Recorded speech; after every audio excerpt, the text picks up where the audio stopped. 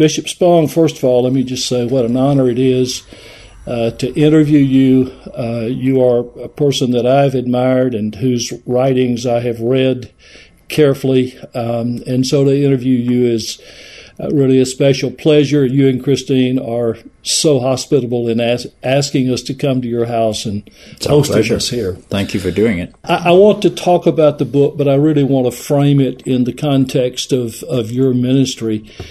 I wonder, when did you begin to realize that you are a clarifier and a dissenter and a reformer for people who have hoped for change in the Christian church but not known whether it would ever come or go far enough?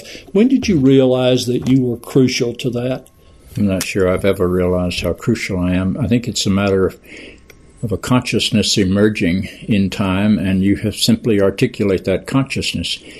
I grew up in a Christian church, an Episcopal church, as a matter of fact, in Charlotte, North Carolina, that taught me that segregation was the will of God and quoted the Bible to prove it. They taught me that women were inferior to men by nature and quoted the Bible to prove it.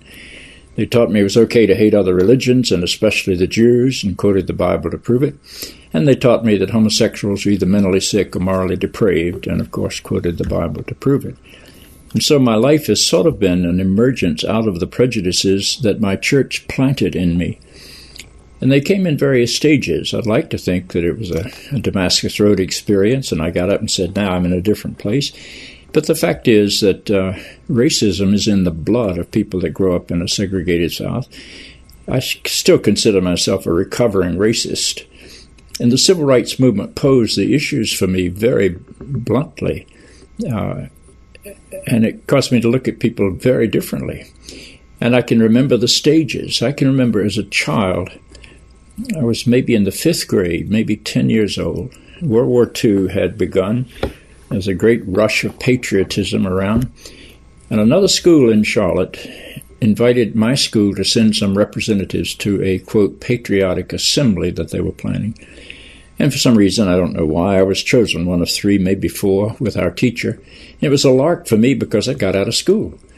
And at that point, it never occurred to me that schools were segregated. It didn't occur to me to think there were no black children in my school. That's just the way things were. Segregation builds very high walls. But I got over to the school, and suddenly I saw more black children than I'd ever seen before in my life. And I saw black teachers. The only black people I'd ever seen before had been domestic servants or people working in the yard. And these people were teachers, and the principal was black, and they were driving cars. I'd never seen a black person drive a car. I'd seen a black man drive an old truck. But this was just an eye-opening experience. And then we went into the assembly, and we were honored guests, so we were seated up on the stage, and they said, let us now stand and say together the Lord's Prayer. That was quite legal in North Carolina in 1944, or 43, I guess this was. And so we did, and I knew the Lord's Prayer, so I joined right in. And then it suddenly occurred to me that all these people were praying the same prayer to the same God. And we weren't allowed to worship together. I'd never seen a black person in worship with me before. And then they told us to remain standing and say the Pledge of Allegiance. I did that. I was a Cub Scout. I knew how to do that. I was very proud. I put my hand over my heart. And remain standing for the singing of our national anthem. Well, I knew that too. It's a pretty tough song to sing when you're 10 years old, but I knew it. And I stood up and got ready to sing, Oh, Say Can You See? And that wasn't the national anthem. They played Lift Every Voice and Sing, which I heard later was called the Black National Anthem. And every child in that school knew that by heart and sang it. It was a whole new revelation. And I'd been told that slavery was a really wonderful thing that we white folks had done for those poor Africans. You know, we brought them over here and taught them how to dress and brush their teeth and got them baptized. And we just were wonderful people to have done this. And this song was talking about the lash of the master and bleeding feet as you walk toward both slavery and freedom. There was a whole new image. I didn't know what to do with that except to begin to process it, and so it sort of began to be the processing. I had one other experience as a child. My father had taught me that I always must say sir or ma'am when I address my elders. And I would say, yes, sir, no, sir, yes, ma'am, no, ma'am. If I failed to do that, they would say, yes, what? And I would quickly put the ma'am in there for fear of the consequences. But my father had hired 2 black men to help him build a decorative brick wall in our yard. And I was just a little kid, maybe 5, and I was going to help. And in the course of the day, one of the 2 black men who had white hair and was clearly elderly said something to me, and I responded, "Yes, sir," to him as I had been taught. My father grabbed me, took me into the house, and lectured me sternly that you do not say "sir" to what he didn't. I'm not going to say what he called him. Yeah. But again, that's the first time I remember thinking maybe my father's wrong. Parents are sort of God figures to little children. And yet, this didn't add up. I'd been taught to respect my elders. This man was clearly my elder. I'd done what I'd been taught, and I was disciplined for it. And that didn't make any sense to me. Nobody told me there's another factor in there called race that didn't fit in. So, that was, again, discomfort. And that's about all I can remember from my childhood. My life was enforced. All my prejudices were enforced with biblical quotations. And the first step I took out of that was when I was about 14. And we had a new rector who had come to our church. And he broke all the molds in my mind. This was right after World War II. He was a Navy chaplain in the South Pacific. He was 32. I really thought you had to be about 80 to be a priest, because I'd never known one that wasn't 80. He drove a Ford convertible. That was just very shocking to me. I thought all clergy drove hearses. I'd never seen a clergyman in anything but a hearse. And he wore white buck shoes, which might not be stylish today. It was pretty stylish in 1946. And he played a guitar, and he sort of reminded me of Bing Crosby and Going My Way, but I hadn't seen Bing Crosby at that point. But this man was very different. In every area he was different, and he was not a biblical fundamentalist. He was what I call an ecclesiastical fundamentalist. He didn't say the Bible says. He says the church teaches. But I found out the church has been teaching for 2,000 years, and it's awful hard to track down exactly what they teach on every subject. So you got a lot more flexibility. When you say the Bible says, somebody says, "Well, show me where it says that," and you have to go to chapter and verse. So that was the first sort of step into flexibility. Then when I got to the University of North Carolina to begin my undergraduate work, everything about modern education came into collision with my fundamentalistic worldview. And you can't be both. You're either going to be religious in the old sense, or you're going to be modern. And you can't keep a foot in both camps. Yeah. And I found that terribly difficult. And one of the people that was most helpful to me was my professor of zoology. His name was Claiborne Jones. And he was an active, practicing lay Christian. And he was a thoroughgoing Darwinian evolutionist. And I'd never seen those two things put together before. So I really wrestled with that man and took a number of courses with him. And I became sort of what I am now. I'm absolutely convinced of the reality of God, the meaning of the holy, the transcendent. I'm not convinced of anybody's definition of that God. And so I see my life as a journey into the mystery of that God. The only path I know how to walk is the Christ path. If I were a Buddhist, I'd walk the Buddhist path, but I'm not a Buddhist. I'm not a Jew. I'm not a Muslim.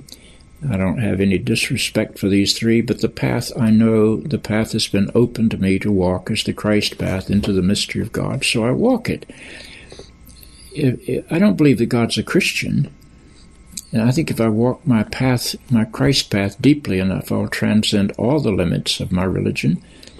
My hope is that the Jew and the Muslim and the Buddhist and the Hindu will do the same thing as they walk their path into the mystery of God. And that once we transcend the limits of human religion, then maybe we'll be able to share in a way that we can't share now. We don't have to sacrifice anything. I can say to my friends in other faiths, from walking the Christ path, this is the gift that I have received, and I want to share it with you. And they can say, well, this is the gift I've received from walking the Jewish path, the Muslim path, etc., and I want to share it with you. And so we can take on the treasures of the other without anybody having to sacrifice their principles. Now, you put that kind of transition into the same life that's wrestling with the fact that I have 4 daughters who crashed every boundary that people have placed on women's potential, and that I became a bishop in a metropolitan New York area where I had to engage the gay community, And I began to see humanity in all sorts of forms, and any discrimination against any child of God on the basis of any external thing simply becomes a violation of everything that I believe about God and everything I believe about humanity. And I'm the sort of person that I describe myself as having an overdeveloped left brain and an underdeveloped right brain. But once you get through my brain and convert my mind, there's no way I can't act on that new conviction. And so when I became aware, after a lot of study with some doctor friends of mine, that homosexuality is simply one aspect on the spectrum of human sexuality, and that it's neither good nor bad, and it's not chosen. It's simply you awaken to it. I didn't choose to be heterosexual. I just woke up when girls didn't seem obnoxious to me any longer. I didn't make a decision about it. I just sort of followed my glands, I guess. Yeah. And so you realize that others don't do that either. And so it makes no sense to discriminate against people because their skin is different from yours, or their gender is different from yours, or their sexual orientation, or their left-handed is different from mine. There are lots of things in the human family that set us apart from one another.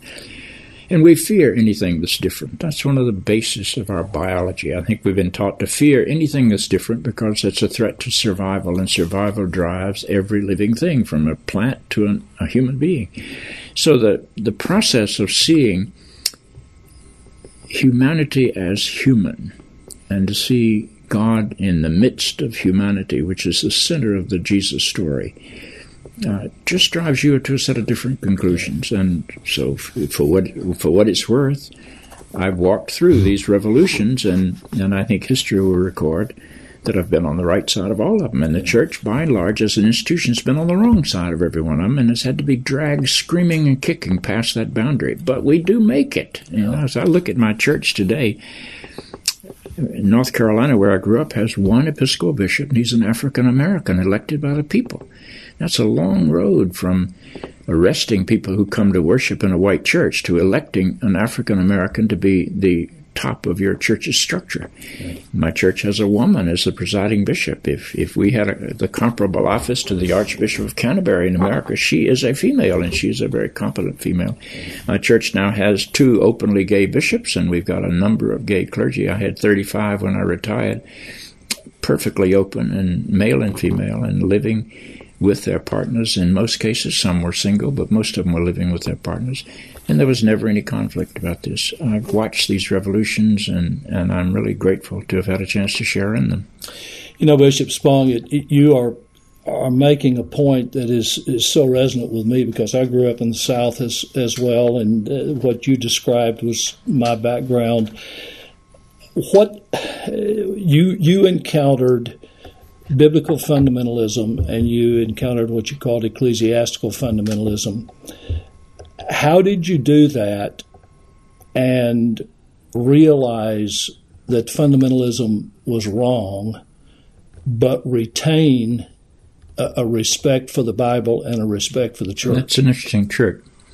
Because by and large, when people are disillusioned by their religious upbringing, they just kick over the traces. Right. I guess there's a part of me that still respects the fundamentalism, not the hardcore misunderstanding. But I was a child in a fairly dysfunctional home. My father was an alcoholic, and he died when I was 12. And fundamentalism gave me a sense of security that I didn't have in my family. And so I don't want to disrespect it at this stage in my life. My mother died a fundamentalist. She didn't finish the 9th grade and did not have the intellectual ability to cope with much beyond that. And so I began to see fundamentalism more as a personality style and a cover for insecurity than I do anything else. And so the last thing I want to do is to hate the fundamentalist or even to judge the fundamentalist. But I'm not going to be one. And the journey is a pretty profound journey. And I don't want to do anything other than that. I believe that every time a human being tries to define God, that they commit idolatry, because they act as if God can fit into the categories of the human mind. And yet, I'm not going to be godless. That is, I don't know how to be godless. I call myself a God-intoxicated human being. But the form of God is very non-defined. I loved a statement that a retired bishop made to me on one occasion, and I find myself repeating it. He said, "The older I get, the more deeply I believe, but the less beliefs I have." And I think that's sort of where I am today. I love going to church. I say the creeds every Sunday. I have no trouble with the creeds. I regard them as a 4th century love song that our ancestors sang to God. It doesn't bother me that they reflect a 3-tiered universe that no longer exists in anybody's mind except the most illiterate. But the creeds, to me, are the way we framed our worship song in the 4th century. So I can sing the 4th century song. I don't literalize it. I don't think it's a straitjacket or girdle into which I've got to force my flabby faith. But I think it's a guide along the way. This is how we understood reality. Now, I live in the 21st century. I've got to understand reality in a very different way. And can I make my image of God fit into the reality of my century? If I didn't, I don't see how I could be a Christian. But it's because I fight that battle daily. And how do you speak of God? Well, I try not to speak of God as a being. I think that's where we all get in trouble. I don't see God as an external being, supernatural in power, living somewhere above the sky and periodically invading the earth. What I think I can do, without being idolatrous, is to talk about not God, but my experience of God. Then I'm talking about something that I can relate to. And I have to face the fact that my experience might be delusional. I've been in mental institutions and I find a lot of delusional talk about God. Mm-hmm. Maybe mine is too, but I don't think so. I believe that I experience God as a source of life. And therefore I have to regard life as holy. And the more deeply and fully I live, the more I think I make God visible. Mm-hmm. I experience God as a source of love, and this is primarily the Jesus story. But if God's a source of love, the only way I can worship God is by loving. And the more deeply and fully I'm able to transcend my limits and love another person, then the more I think God becomes visible. Mm-hmm. And then I borrow a phrase from Paul Tillich, who was my shaping theologian. Dr. Tillich died about 1963, I believe. But Tillich defined God not as a being, but the ground of being. Right. And that's a phrase people have a hard time translating. But if God is the ground of being, then the only way I worship God is to become all that I can be. And then to try to build a world where everybody can become all that they can be, because that's the way you reveal the presence of God. Well, that puts every prejudice to rout, it seems to me. Mm-hmm. And it's so deeply biblical. When you go back and look at Paul, and when he wrote Galatians, he said, once you get inside the Christ experience, you discover there's no such thing as a Jew or a Gentile or a man or a woman, or bond or free. And I would add to that, gay or straight, Catholic or Protestant, Jew or Muslim, every category you want. There's just a common humanity. Now, how do we enhance that humanity in such a way as to become humane?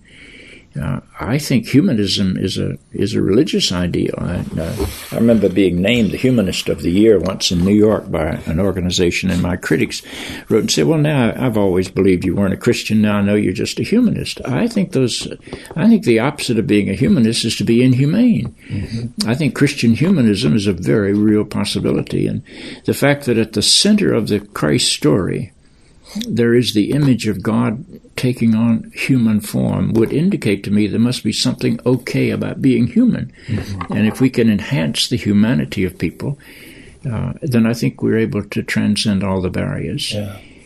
Human beings, as far as I know them, are all survival-oriented because I think that's what biology is about. I can take a plant from one end of this house to the other end of this house, and the plant will turn to get the sun from the other direction, because survival is written into the heart of life. I can take you into all sorts of places of the world and show you that every living thing is survival-oriented, but it's instinctual behavior. But human beings are self-conscious, so it becomes self-conscious, adopted behavior. And one of the reasons that human beings fear anybody that's different is that that's a threat to survival. That's why we're xenophobic. It's not because we're evil or because we've fallen into sin from the Garden of Eden. It's because our biology warns us to be aware of anybody that's different. So prejudices come out of that. Sexism comes out of that. Homophobia comes out of that. Tribalism comes out of that. Religion comes out of that. Religious wars come out of that. The terrible things that we human beings do to one another, and we do it all the time, and even we do it in the name of religion. Mm-hmm. But the terrible things we do are all survival-oriented. Now, if we can project Jesus as the power of God to call us beyond the self-centeredness of being driven by our survival into the capacity to love others as they are, then I think you transform humanity and you call us into a whole new sense of what it means to be human. And I think that's what the kingdom of God is all about. Is that the gospel? I think that's exactly what the gospel is. Yeah. And I think you see that in every place. One of the things that fascinates me is when Mark, who's the first gospel writer, tells his story. He tells the story of the Christ. There's no birth in Mark, and there's no appearance of the risen Christ in Mark. It's truncated in a lot of ways. But he gets to the point of Jesus' death, and he has him dead and limp and hanging on the cross. And Mark puts a Gentile underneath the cross and lets him do the interpreting. That's fascinating. Mm-hmm. He's an unclean Gentile. He hadn't been circumcised. He doesn't keep the Torah. He doesn't obey kosher dietary laws. He's unclean by every category that Mark, as a Jew, would have recognized. And yet he puts this unclean Gentile, and he says of this dead life, when you can give your life away in love for others, that's what God is. And we translate that, truly this man was the Son of God, as if he had just passed the Council of Nicaea 101's theology. But that's 300 years later. He was saying, we see God when we see a human life that's so full that it isn't driven by its own survival and can give its life away and even love those who are killing him. That's a really God portrait. Yeah. I think it's a powerful portrait.